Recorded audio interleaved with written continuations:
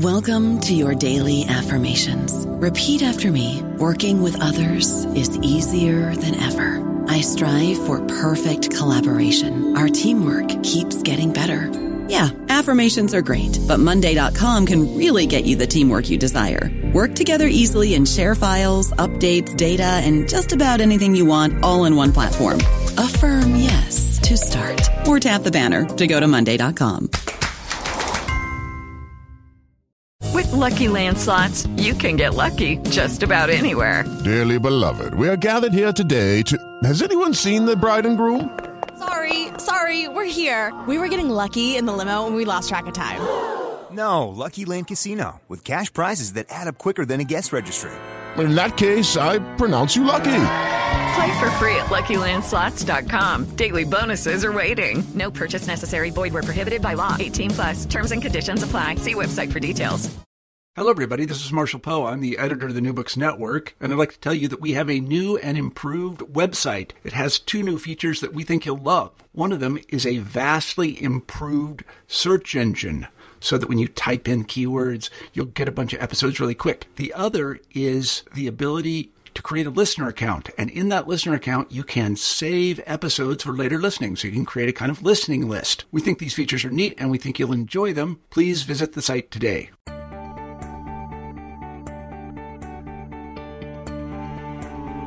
Hello, everybody. This is New Books in Psychology, and I'm your host, Eugenio Duarte in New York. On today's show, we're discussing psychotherapy. What exactly is it? And how is it different from other ways of dealing with mental and emotional suffering? To tackle these questions, we're speaking to Joe Frasca, author of the book Delving Deeper, Understanding Diverse Approaches While Exploring Psychotherapy, published in 2016 by Joe Frasca Publishing. Joe Frasca is a psychotherapist in private practice in Sydney, Australia, combining transactional analysis and the relational model in her work, informed by psychoanalytic theory and thinking. Joe, welcome to the show. Thank you, Eugenio. So, before we get into the book, tell me about yourself. What's your professional background and where do you live and practice? I live in Sydney in New South Wales, Australia, and I practice in Sydney as well. I have 2 practices. I have a home practice actually, and I have a practice in the CBD in Sydney to keep me honest and get me out of bed in the mornings. I work longer term with people, obviously, which will be reflected in the book, and I spend time writing, and I have begun blogging as well.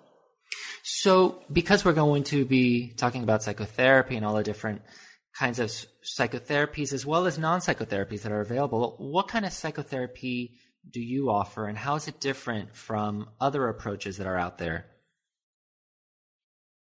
For me, that's a big question. That's the premise of the book in many ways. For me, psychotherapy is psychotherapy, and that psychotherapy is a particular way of working which was developed obviously by Freud and his crew, and that psychotherapy describes longer-term work with people where you work with the transference and the counter-transference as opposed to working shorter or using interventions.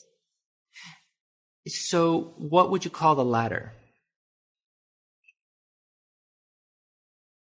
The latter? Meaning these shorter-term interventions, would you not call them psychotherapy? No. That's a very good question. No, I wouldn't call them psychotherapy. I would perhaps call them, counselling or psychology intervention with CBT. CBT is probably the most common and well-known approach that people use that is out there on the airways for clients. If someone is looking for treatment, they are usually going to get CBT, cognitive behavioural therapy of some description, and I wouldn't class that as psychotherapy. I know education, and I mention this in my book as well. I know education in the United States is a little different, that they teach psychotherapy as an intervention. In Europe, it's quite different. Psychotherapy is is longer term.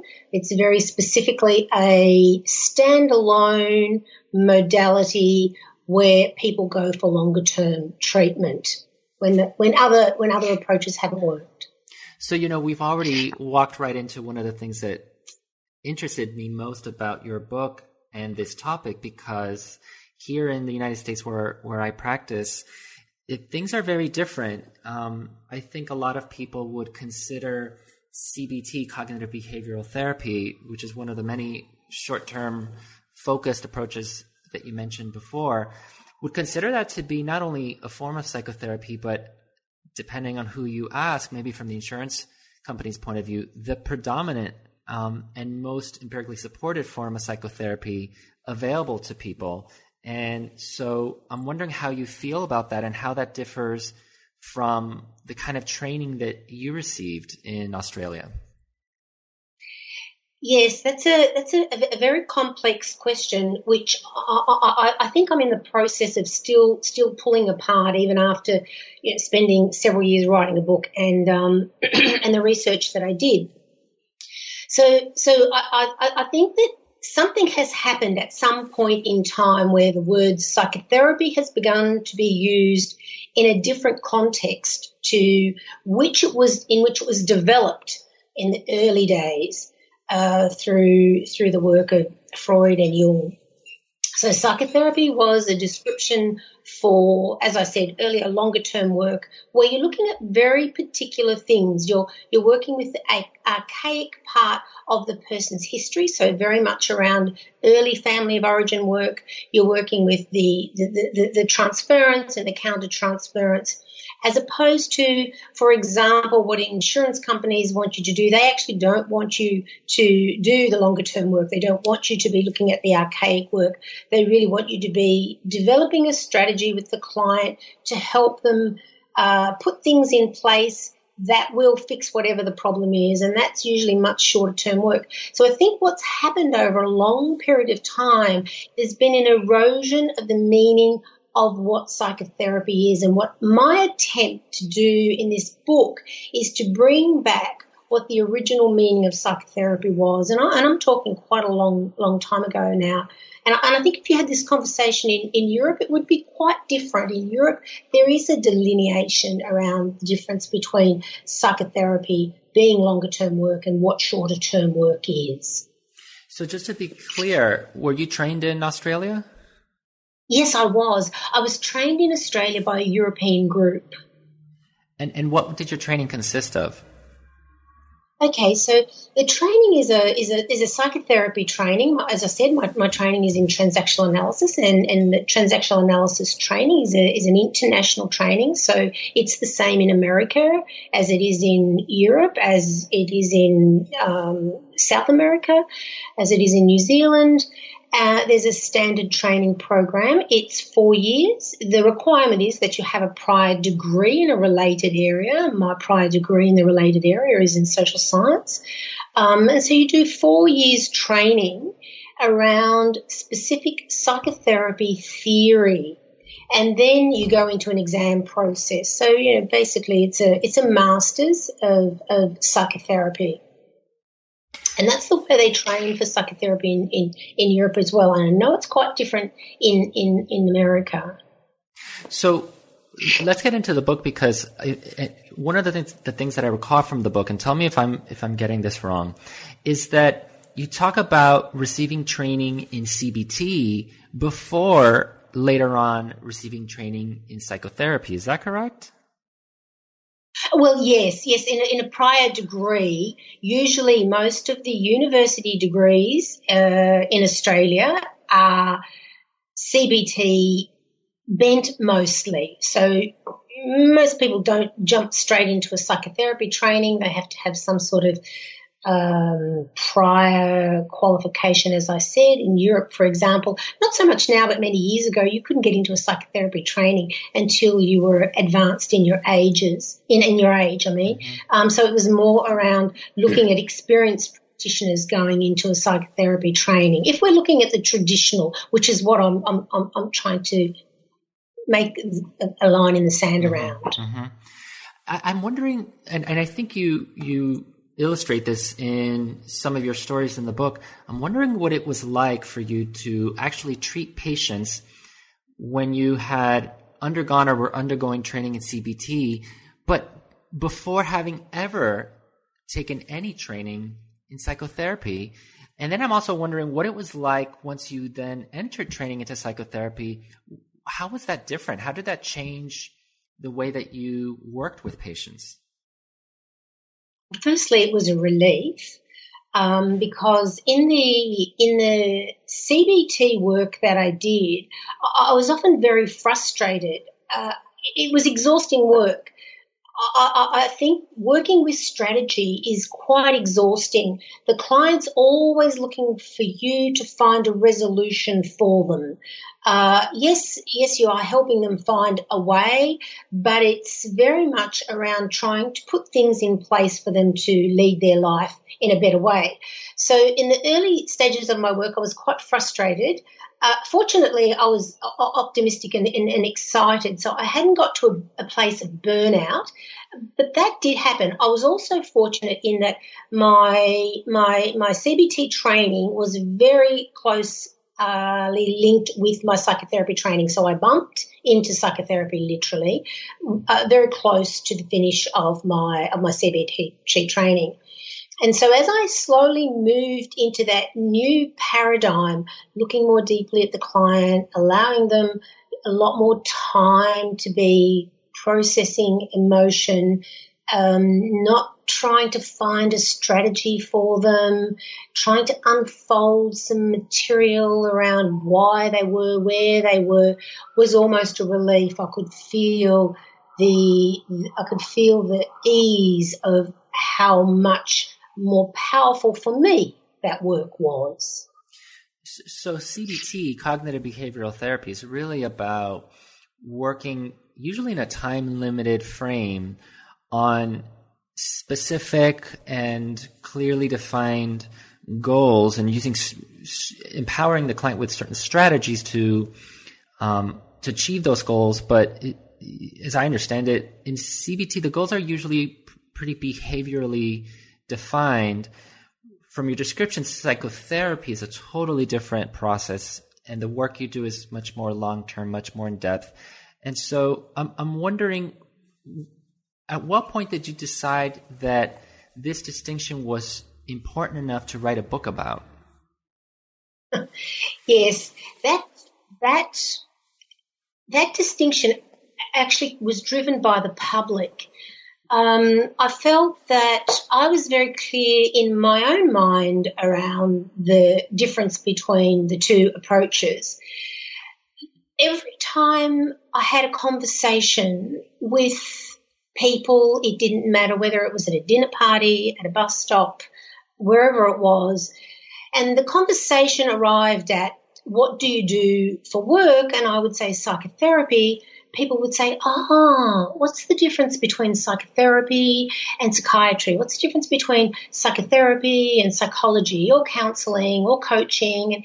And this didn't happen once or twice. It happened repeatedly.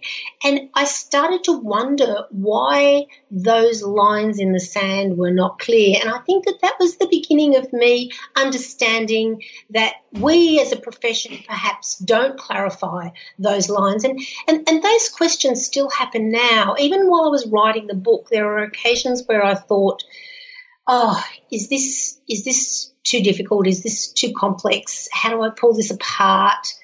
I was still being asked that same question, and I thought somewhere I have to find the words to explain this difference for people, because even the difference between psychiatry and psychology, even the difference between psychology and counselling, people don't understand that. So I did try to pick up a fairly large lump of the profession and tease it out to some degree. And why do you think it's important for people to understand those distinctions? Yes, that's a very, very important question. I find that people don't come into psychotherapy because they want to.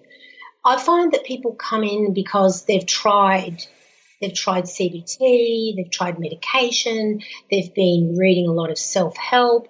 And for a lot of people, that works really well and they get a result. Fantastic. But for other people where there's more long-standing, I'm going to say archaic damage, they haven't got a result. And a couple of things happen. One is that they feel like they are really unwell. They feel like a failure. They feel like they are the problem because they've not recovered from the esteemed approaches that are used through the CBT style of working. And so they come feeling more ill than ever. And it becomes important for us, I feel, to consider that the client is not always going to respond to short-term work. And I think in Australia, and I know in America as well, particularly because of the way the insurance works in America, the drive is to get the client to recover in the shortest possible way, in the shortest possible term that they can. And a lot of what we're dealing with now and seeing, we're not able to do that. That's like asking for a magic pill, really. And so we need to bring on board a consideration for clients that there is this longer-term approach that they might need if CBT or medication doesn't work, so the clients themselves don't feel mad, bad and crazy. So I wonder if then by implication you think that our clients would feel better and maybe have more success if they knew from the outset what the different approaches are, what each of them differs, what each of them offers that's different from the other one, and if that would help them to have more accurate expectations when they enter into some kind of psychotherapy or some other approach.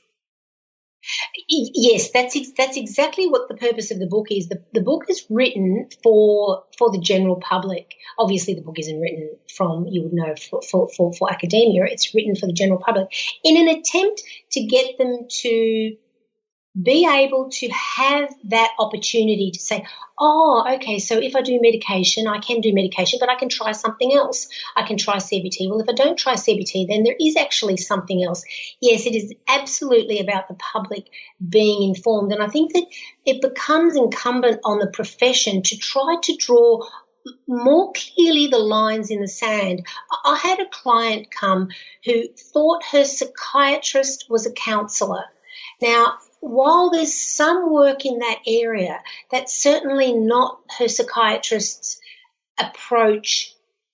basic approach. And so when I eventually spoke to him, he said, I don't know where that idea has come from that she thinks that I'm a counsellor. So there it is in a nice tight little nutshell, that confusion. Yeah, I mean, people can get lost in the mental health system, and what you're describing sounds like an example of someone being in one form of treatment while perhaps thinking that she's in a different form of treatment, or thinking it's supposed to be doing something different from what it really purports to do. I want you to tell us about the book, because you say it's written for the lay public, but it also has a particular style, I suppose you'd say. It's really a collection of stories. Tell us how that works and why you chose to make it a collection of anecdotes from your own work. Yes, that was a difficult decision, and I think maybe for 10 years I paced the floor wondering what the right approach was, how to actually reach the public. I thought if I had tried to write about what long-term work is, what short-term work is, I thought that the book would be quite dry. I started writing client stories as a bit of an experiment, and then I noticed that one story flowed into another story and flowed into another story, and I shared some of them with people and with colleagues, and eventually over workshopping this with people, I decided that the best thing to do for the public was to give very specific stories so they could see the difference. So you might notice in the beginning of the book, I talk quite a bit about some of the CBT work that I did, and I kind of dabble in my frustration around, not being able to work something out, and then I move more into the longer term work where I'm working and explaining in the book, the countertransference, the archaic work that the clients are doing. So the book evolved slowly over a period of time, thinking mostly about how was I going to get the clients or the public to read the book and understand the difference between the two. And it's really interesting. You haven't mentioned this yet, but I will throw it in. There is a dog in the book. And so I, rightly or wrongly, which is very controversial in the field that I work in psychotherapy, brought a dog in. And one of the really good things about the dog is it liberated the stories. It gave me an opportunity to write easily relatable stories. So relatable stories to the public. So I noticed the stories that have the dog in it, people tend to relate to more easily. I'm not going to say everyone does, because not everyone likes dogs and animals, but for a majority of people, that allowed a sort of liberation of the story because of sibling rivalry and the issues that came as a result of bringing the dog into the room. For our listeners who haven't had a chance to pick up the book yet, you're talking about Sadie, your dog, right? Yes, that's right, yes. So tell us a little more about what you think Sadie's presence does, or how it influences the process. Well, it's interesting in that Sadie, for some clients who were unable to articulate or express, when Sadie came into the room, they were able to use the dog as an opportunity to say things that perhaps they would not have been able to say before. Or she actually provoked material that people had not been able to express before, particularly things around, as I said, sibling rivalry and grief. Grief was a really big thing that Sadie was able to provoke for people. So it actually brought some of the work into the room. Now, I say in the book often, and I still ask this question, would that material have still found its way into the room with or without Sadie? I'm sure in the longer term it would have. But what it gave me in terms of writing the book is an opportunity to write it in a more pedestrian, user-friendly manner. Why do you think it is that Sadie brings out issues related to sibling rivalry?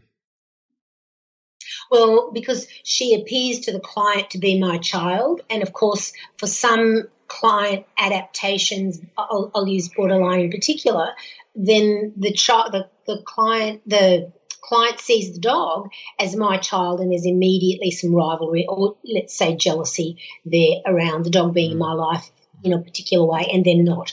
And so that brings a lot of very, very rich, difficult material into the room. You mentioned that you focus, among other things, on bringing up and discussing archaic material. What do you mean by that? Yes, good question. Archaic material for me would mean material that belongs to early childhood. And it's usually very difficult material to find. Some of it is, I explain in the book, pre-verbal, so very difficult to find words. It happens before the child has language. And often a client will say, look, I don't know, it just feels like this. It just feels. And so we'll work with that around the feeling, because, in fact, there could possibly be no words for that. And so archaic means something randomly pre-7 years old. So very, very early. It can be later than that, but very, very early material where the child is actually making a decision about the world based on what's happening in their home. And when you say that you access this material, how exactly does that work? I mean, how do you bring forth something that occurred during a time when the patient probably didn't even have the language to encode it? That's a very good question. That material finds its way into the room slowly. It depends at what stage the client is with their distress, where they arrive, and we start to look at patterns. I think patterns are the most important thing. So when people repeat doing things, we look at how that might have been in the family when they were younger, or how a family member might have been, how a parent's behaviour might have been toward them, how they felt about their parents, any particular things that they did remember. That's usually the starting place. So I'm going to play devil's advocate for a second, because I know that many of our listeners will be hearing your description of this kind of work and thinking to themselves, that sounds really great, but it sounds like it takes a lot of time and it would take a lot of money. And with there being so many other options out there for approaches that could help a person return to normal functioning or develop strategies for coping with their symptoms. And I'm not just talking about CBT. We have things like mindfulness and DBT and somatic experiencing. One might wonder, well, why should I spend this money and time to undergo this much longer process that's in order to uncover this archaic material, when I can do just as well with shorter term work? What is unique? What does this longer term work offer, you think, that nothing else can? Well, I think that the point in there is that it isn't that something else can offer it. I think that that's the key in this.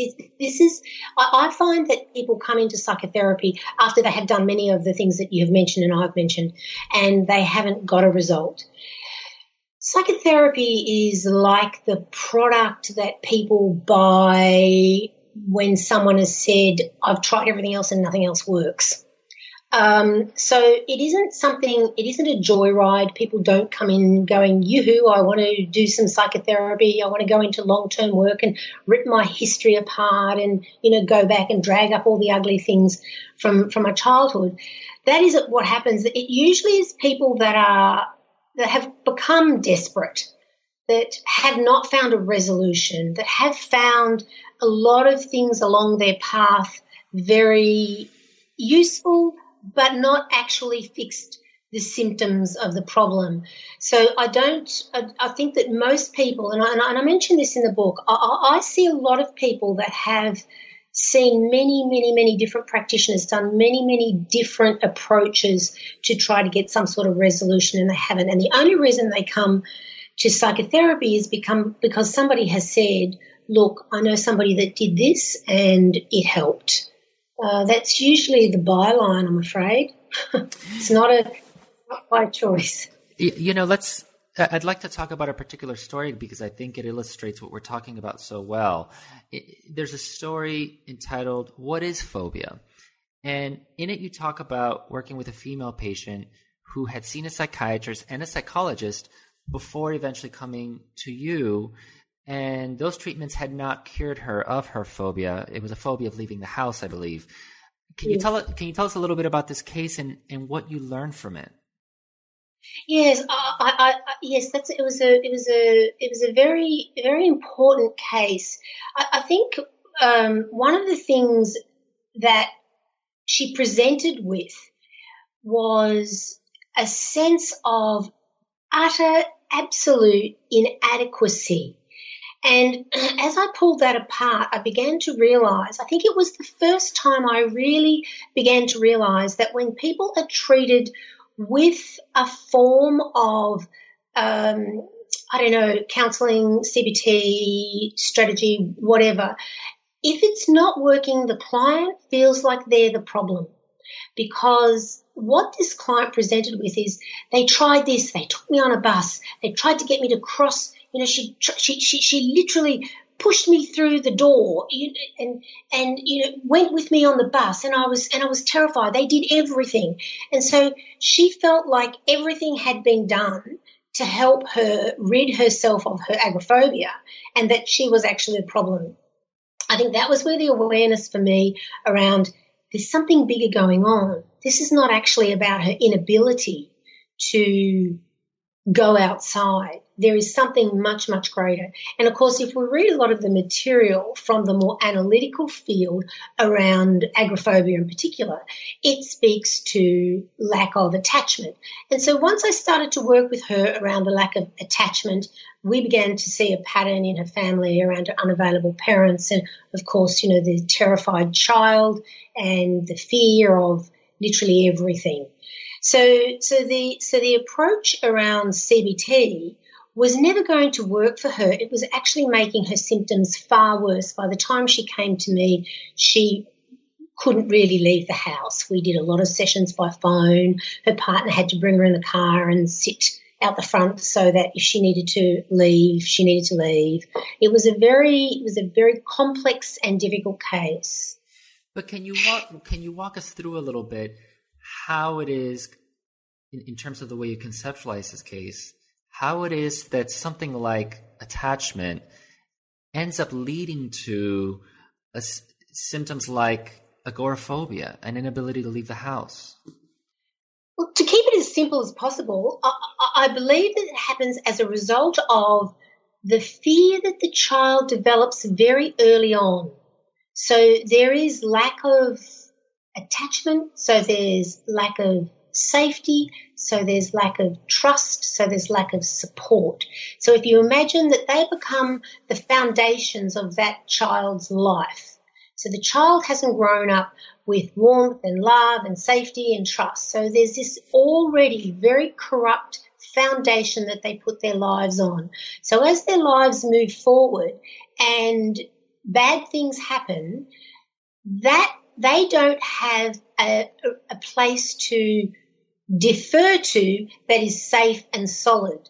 They only have a place of fear. And so the fear becomes greater and greater and greater, that there won't be anybody there for them, that there isn't anybody there for them, that the world is very scary.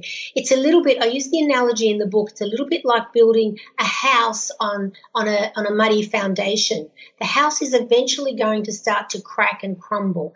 Well, it's a very similar outcome for people that do not have that solid attachment when they're born, and there's not that real bond. And one of the things that we have come to learn about her mother is that her mother and father did not want to be married. They were very unhappy, and this child was a product that kept them together.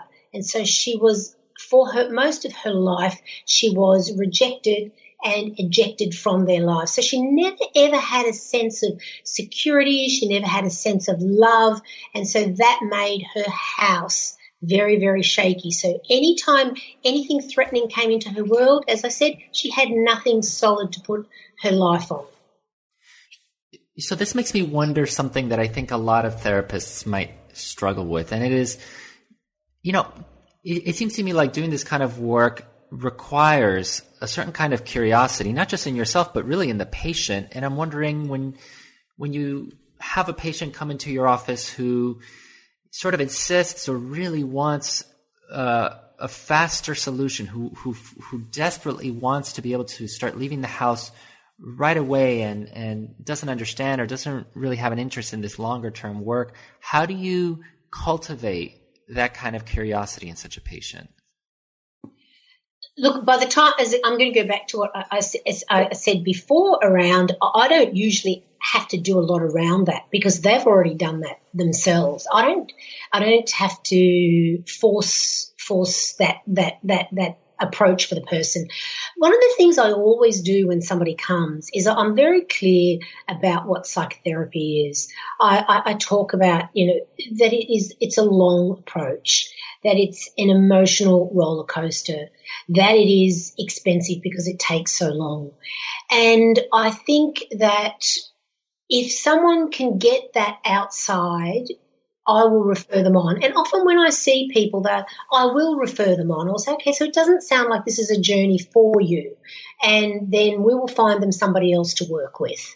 The people that I work with are usually people that themselves say, I haven't been able to find a resolution. And so they're already in for the long haul. But I assume you must have moments, even with the patients who are signed up for the long journey, moments of impatience, either moments when they become impatient, or maybe you become impatient. You don't know what's going on. It's not unfolding as you would hope that it would. And how do you deal with those moments? Look, I think if I had those moments, frequently, it would mean I'm not trained as a psychotherapist. I think you're touching on a really important point here, because a part of the process is to know that the path is not clear. The theory is very clear. the way you work with the client is very clear, and it is actually about being patient. So I think if I get impatient, it means that there's something going on for me, which obviously I take off to supervision. The client frequently gets to that place. They're very frustrated. They're very and it's a conversation around, how they move forward, what they want. Have they had any change at this point? But people will only stay in a process like this if they're getting something out of it.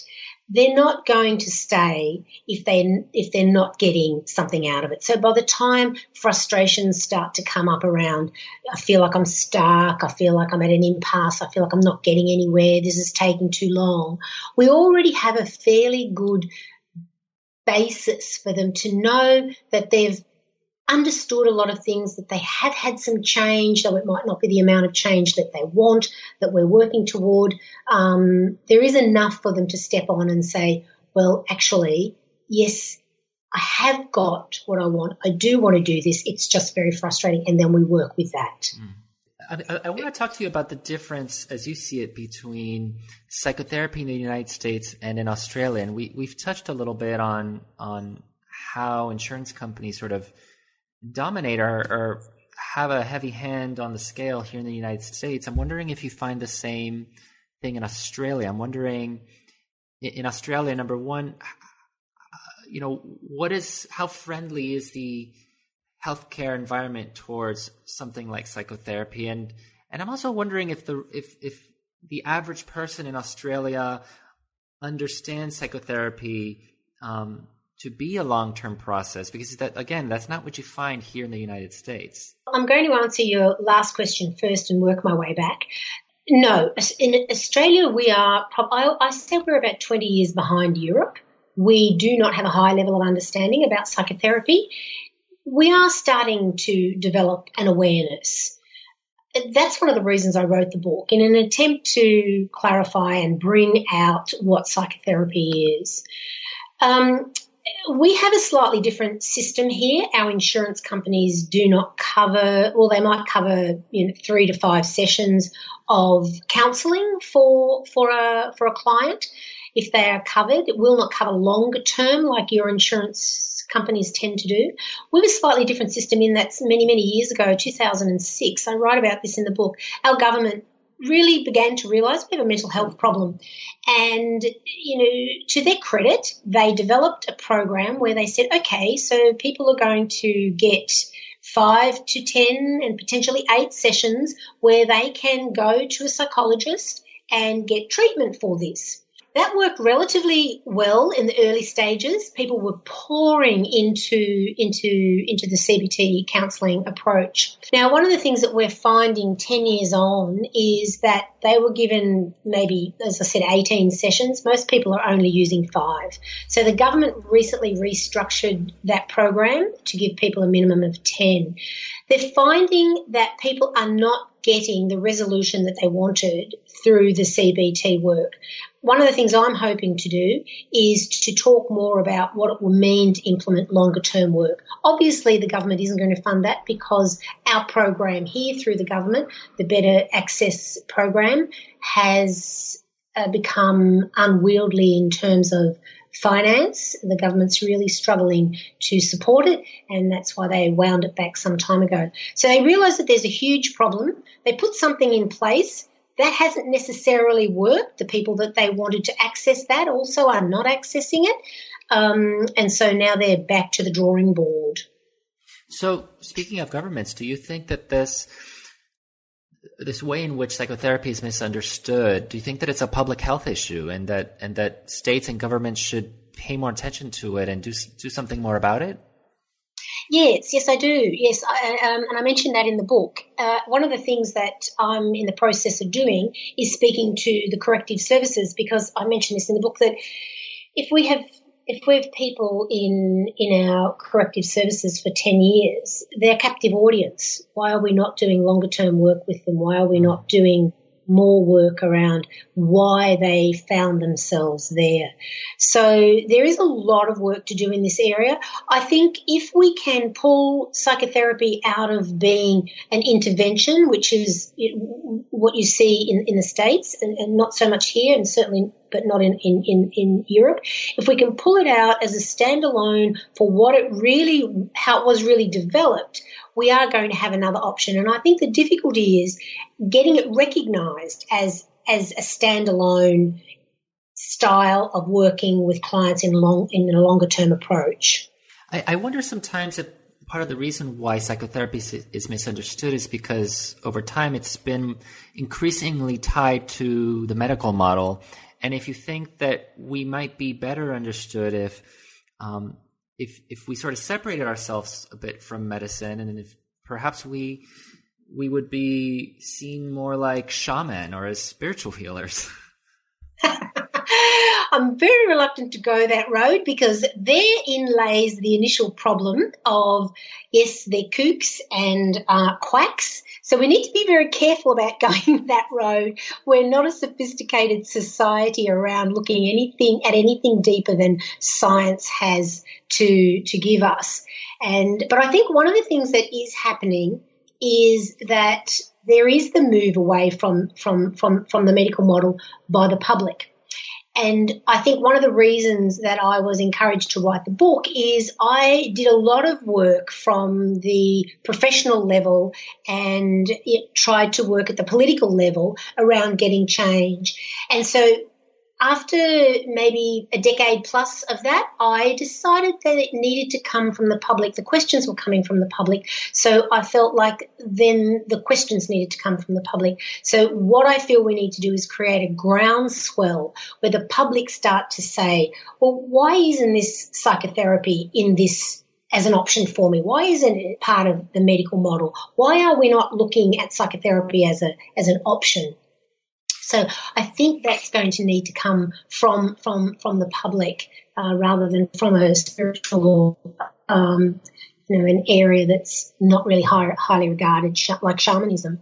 Speaking of the medical model, I'm wondering what you think about the use of diagnoses, particularly the Diagnostic Statistical Manual or the ICD. Sometimes clients come in and they think of themselves in terms of a diagnosis. Oh, I'm bipolar or I have depression. And I'm wondering if you think that kind of language is helpful or harmful in helping people. I don't know what it is, but people love a tag. It's almost like there's relief once they have a little tag. I think diagnosis is brilliant. I think we need it, and I don't think we should move away from it.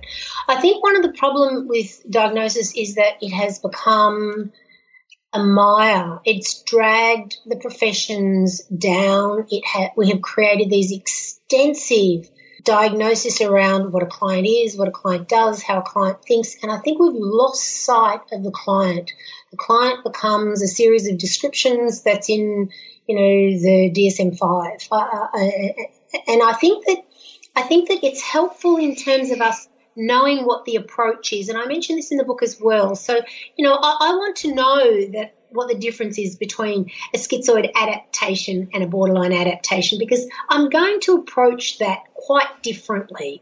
So we do need to know. We need to know that somebody has schizophrenia and that, psychosis is a problem. So we need to have a diagnostic tool of some description. The problem with our diagnostic tool is that it swamps the client. The client is no longer a person. They are a series of diagnoses, and I think that in itself is a huge problem. I had a supervisor one time describe his recommended use of diagnoses in terms of writing things in light pencil. In other words, using them as a kind of general frame of reference for understanding a group of symptoms and behaviors, but without really putting it in permanent marker, meaning without really treating it as a concrete, tangible thing, because they're constructs, and not everybody is going to fit the same categories in the same ways. Do you find the same thing? Yes, I do. Your supervisor was far more appropriate than mine. Mine told me when I studied the DSM, I needed to sit on the toilet and not take it seriously. So, yes, so I agree with that. I think it is important background noise, but it certainly has got to stop being the way we see people. Yes. You know, the story we discussed earlier about the patient with agoraphobia kind of illustrated how a set of symptoms or a condition or a presenting problem can really be misunderstood. And I'm wondering, of all the people in your book, or even of all the folks you've worked with, do you think that there's a particular disorder or human condition that is most misunderstood by society right now? Oh, that's a really big question. I think this is really simplified, but I think that depression is misunderstood. Depression and I want to say grief. I mention grief a lot in the book.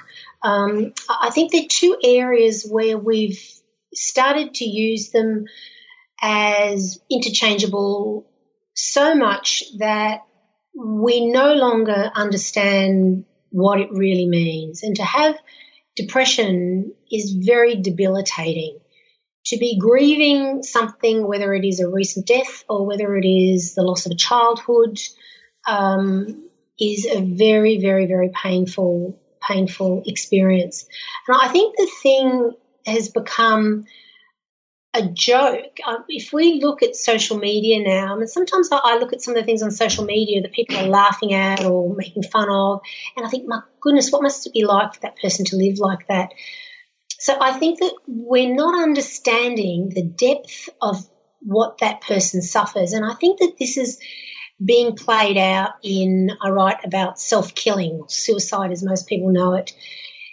We have unprecedented levels of suicide, and I feel like there's no place for people to go now, and so the backstop is suicide. So I think there is something very serious happening around how we look at what people are struggling with these days. What would you say depression is? Depression is, for me, the person's way of suppressing and repressing everything which has ever hurt them, has ever been painful, or has ever been difficult. It's that simple. And in many ways, it's actually just squashing down every single thing that person has ever lived that has been difficult for them. And I think that that's why a lot of the CBT work doesn't work, is that we can't get to that material in a handful of sessions. That's longer-term work where we peel back a layer after layer after layer after layer ad nauseum to find what the client has really suffered, where the client really is, why the client really has depression. Depression cannot be cured through a set of strategies. And that takes me to medication. Look, medication's great for a lot of people, but I see a lot of people that have been on and off several medications and not had a resolution. And, of course, as I say in the book, if you can take a pill, we are a society of instant gratification. If we can take a pill and things are better, then great, fantastic, we're going to do that. People don't embark on psychotherapy if there's something simpler to do. Mm-hmm.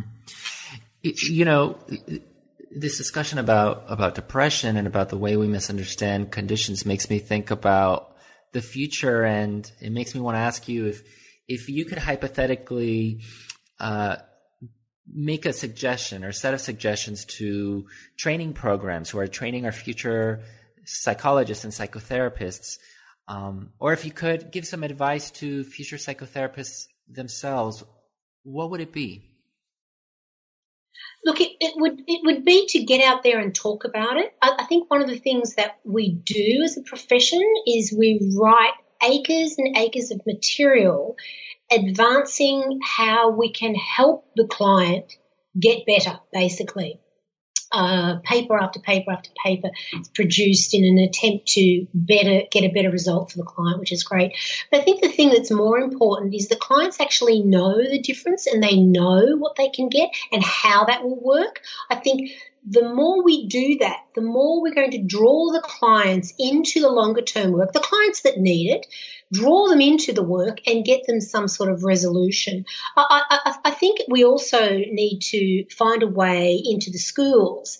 I read an interesting comment on one of my social media things last night. It was a blog where a guy writes in his journal every day and he says, and I don't write much about emotions because, we don't really want to pay much attention to those. And this is a very prominent international speaker.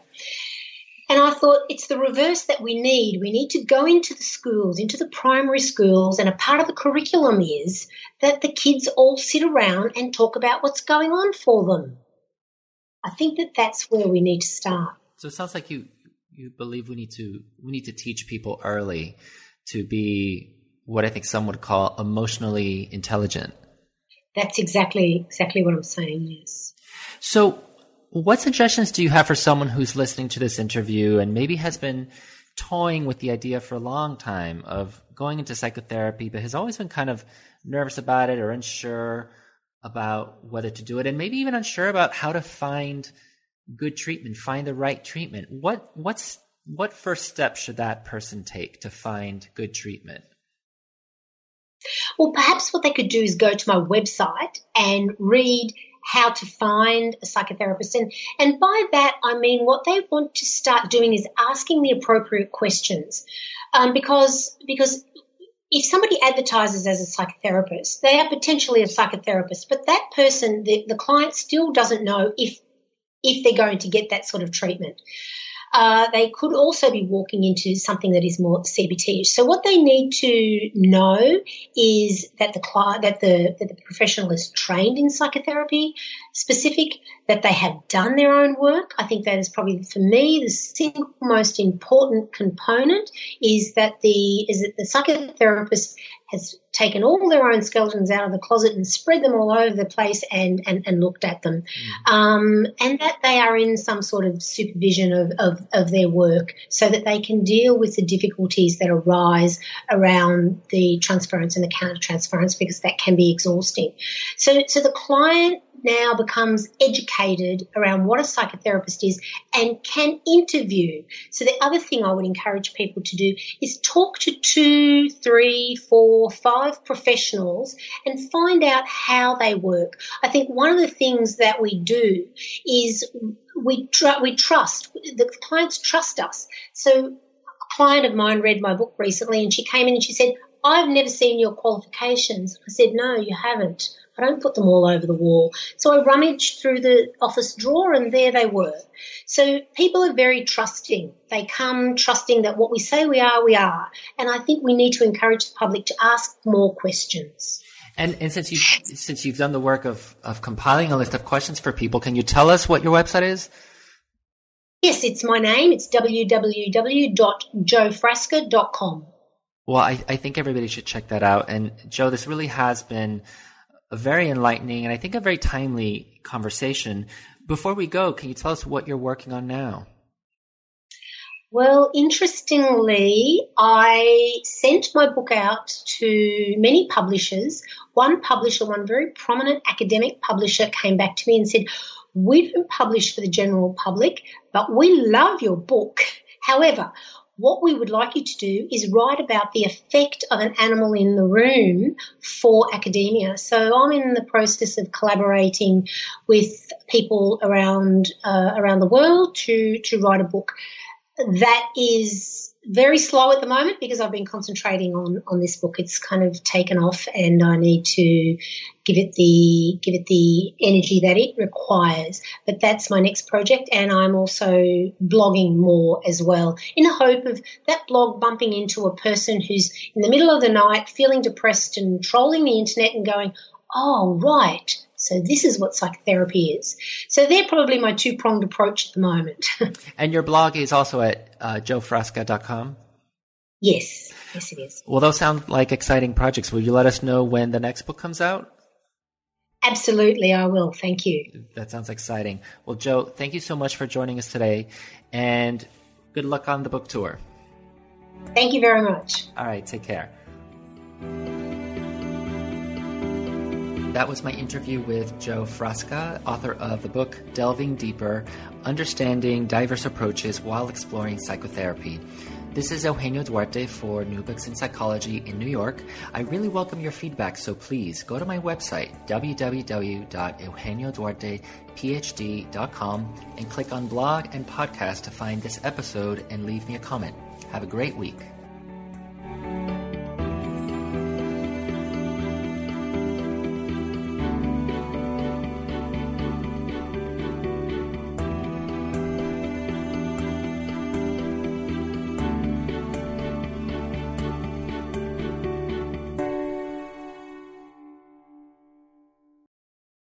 With the Lucky Land Slots, you can get lucky just about anywhere. This is your captain speaking. We've got clear runway and the weather's fine, but we're just going to circle up here a while and get lucky. No, nothing like that. It's just these cash prizes add up quick. So I suggest you sit back, keep your tray table upright, and start getting lucky. Play for free at LuckyLandSlots.com. Are you feeling lucky? No purchase necessary. Void where prohibited by law. 18+ terms and conditions apply. See website for details.